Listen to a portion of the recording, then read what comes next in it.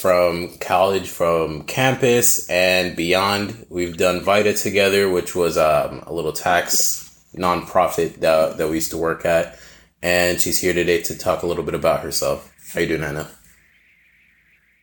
Hi, thank you, Mo. Hi, everyone. My name is Anna Hagopian. Like you mentioned, we've gone to Cal State Northridge together. I'm currently working as a assurance associate at PricewaterhouseCoopers, but for the sake of this podcast, let's keep it to PwC. A little about myself is I grew up in Southern California most of my life. I've worked around different sectors of accounting, finance, and government. I have to say I started my professional career in the library in my neighborhood, and I branched out into more financial and business aspects of the library, which introduced me to focus more on the finance and accounting side of things. Originally, I wanted to go to law school, so I attended Pasadena City College to save a little money by going to a community college. Once I transferred to Cal State Northridge, and I was immediately drawn into the accounting group that I met, including people like Mo, where accounting is not their only goal, but they share a business mind. And I have to say from there is where I just grew as an accounting professional, and I have to thank everything from, CSUN's program to the community there to where I am today. That's definitely true. I know, just from being active with you on campus, you kind of had your hand in, every different pot that there was. So, it did kind of inspire a little bit more of, having a business mind and seeing people around that had that same sort of mentality. So, just even start beyond your college and even before college, what really even got you interested in being engaged or being active in different types of things? Not only were you doing accounting, but you were also doing financial type things. You were also taking leadership positions. You were also active in a variety of different clubs, from what I remember on campus. So what really got you interested in doing that or starting in doing that? I have to start back a little in high school when I was always that kid that was, again, I've never changed since high school, where I always wanted to be active with whatever there was. In high school, I kind of went with wherever my friends went, and I kind of built a habit out of that. So when I started working at the library, originally, I was still young. I was 18. Everything seemed new and cool to me. But one of my hobbies was obviously reading. Working at a library and being a huge reader is, a dream come true. But as I got to work there longer, that was my first real job. And working there for 5 years, I have to say I started from the bottom and reached to a supervisor position with no aspirations of ever going to a library school, no future working in, public services in the government setting. But the fact that I was very motivated with the projects I got assigned, and some of the projects I actually worked on is team programming. It started off something small, we don't have enough team books, we don't have enough volunteer opportunities. I brought that up to my supervisor, and she allowed me a little bit of, freedom over, you can take new books, you can, make volunteer opportunities.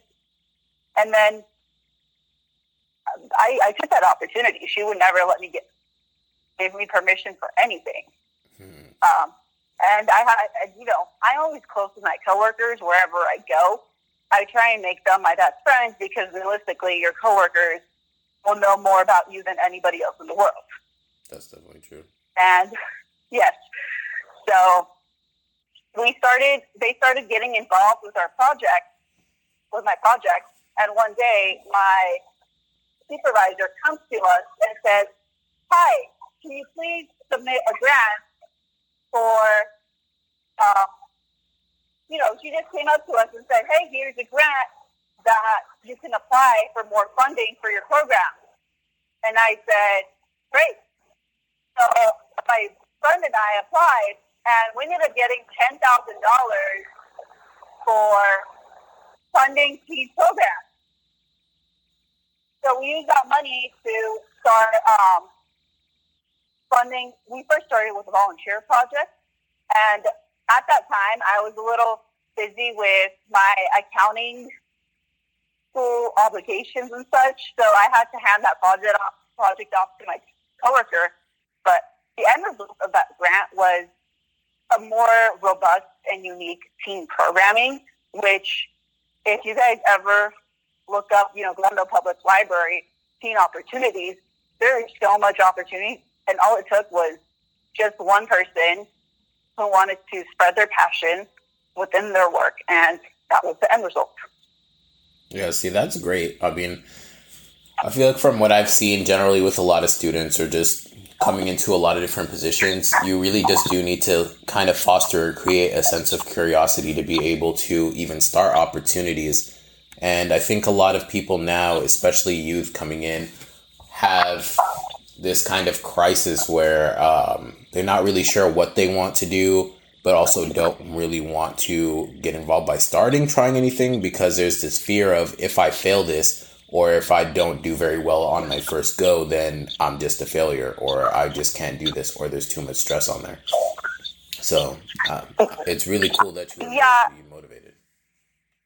I'd have to say a part of it has to be non-monetary motivation, just because I did not get any extra hours out of this. I did not get a promotion out of this. And I knew I wasn't going to get anything out of it except a good job, or not even any acknowledgement. So I think a lot of people my age are either limited by pursuing these kinds of passions by either time, money, or just, there needs to be an end result, when sometimes you just want to do it just because you love it. That's true. Yeah, but that's what I'm saying. Like, for a lot of people that start, they don't know what they love or what they want to do. I think it depends on like your personality type, because you are already like very involved in a lot of stuff. And this isn't really to give any kind of excuse, but this is just something that I feel or really see in the environments that I've been around, is that there's that lack of motivation. But I really like the point that you hit on about having a non-financial or like non-monetary based thought, or like a little bit more beyond that, in the sense that sometimes you should be able to accept a little bit less pay if the opportunity is good at the beginning of your career, because you're still trying to get foundations, you're still trying to learn new skills, you're still trying to get that experience under your belt. So if you could do that, then you know that your negotiating power is going to be a lot higher down the line. I don't know if that's a point that you would agree with or not. I do definitely agree with it. And nobody's expecting, for some people that are trying to get their business going, such as yourself, it definitely takes a lot of effort and sometimes personality. So if you're the type of person that's not really confident, or you feel like you don't have a solid network to back you up, like myself at the time, I would say, it never hurts to just take the opportunity with whatever you already have. If you work for, such as myself, a Big Four, you have endless resources and networks at your hand. All it takes is just one tiny little, question, like, can I do this? Or it's something tiny. I definitely did not expect that grant to ever happen to my project. All I did was ask the one simple question and, actually show that I'm doing work on it. One thing that people want to see is progress with whatever you're doing, even if it's tiny. Yeah, that's definitely true. I think just being able to put yourself out there and getting comfortable with being uncomfortable might really be the key factor or the it factor for a lot of career opportunities in this day and age, because we're in such a a really awkward time where the job market shifts every day, and then the skills that are needed or the skills that are in demand also change pretty frequently. So just getting comfortable with not always knowing your environment or not always knowing exactly what you're doing at all times will probably get you a lot further ahead. So what I would also ask too is, because you yourself have always been on this driven path, and from what I remember, you had your offer with PwC a couple of years before you had even graduated. So how did that come to be, and did you have any kind of struggles in between? Yeah, I mean, accounting was kind of like a natural route for me since I've always been the generic explanation. I like to deal with finances. I like to keep things organized, keep things consistent, everything that comes with an accounting background. I have to say that just being, I have to give credit to my personality more than, passion for the technical stuff, because at heart, I'm a nerd. I like to know all those things. With getting into accounting, at least picking, the field I picked, which is assurance, or commonly known as audit, you definitely need to be a people person. Yeah, I would definitely agree with that. So then what struggles did you come with just in the middle of that, of pursuing not necessarily just recruiting, but overall in terms of starting your career? Did you have any kind of hiccups there?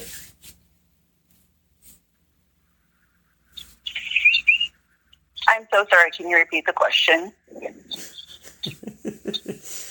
Yeah. So I said, just in terms of starting your career and coming into these opportunities, what kind of struggles or hiccups did you have in terms of getting your career started? Okay. Yeah. I'm so sorry. I'd have to say one of the struggles was not having that one. If I had the support I had in the beginning, I feel like my career route and my academics would have gone a lot more different. When I came to CSUN, I didn't know anybody. I didn't really connect with anybody. In fact, I transferred a year before my official accounting class, and nobody actually knew. And even when I was in community college, I didn't have that strong foundation or network that would have helped me guide to maybe an earlier chance at, seeing other accounting opportunities.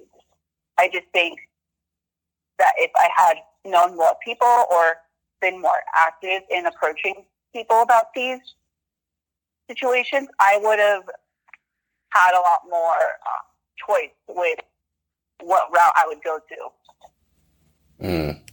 Yeah, that definitely makes sense. I feel that because throughout my entire college career, it's been sort of similar, because not having support, but also not fully understanding the resources that are available to you, and just not having certain types of access definitely is a barrier to continuing or to starting off strong. Because I feel like that the earlier that you get those keys in your hands and are taught or shown how to use it, the better, or like the further you can really take your career. Not to say that if you start late that the same thing wouldn't happen, but just being in that same space a little bit earlier gives you a little bit more leeway and a little bit more time to have mess ups. Because just looking at my career so far, the recruiting was always a struggle, especially since it didn't really happen or click for me until after I graduated, which isn't really a common story, but just moving in that direction just makes things a little bit more difficult because your time is cut short. But if you do have those resources at the beginning, then you can really take that and run with it. So based off of all that, what kind of advice would you really have for students coming into the market now today to be able to really be successful? I think for students trying to get started, that's the first thing. To get started, you must seek every opportunity you can within any possibility you have. When I first, at least I knew I was behind, so I played a lot of catch up. I immediately, at our school, if you're known to get a Big Four offer, first try, then that's considered a good thing. But I didn't get my Big Four offer immediately. I actually, every time there was an email or job posting about an internship, I would just apply.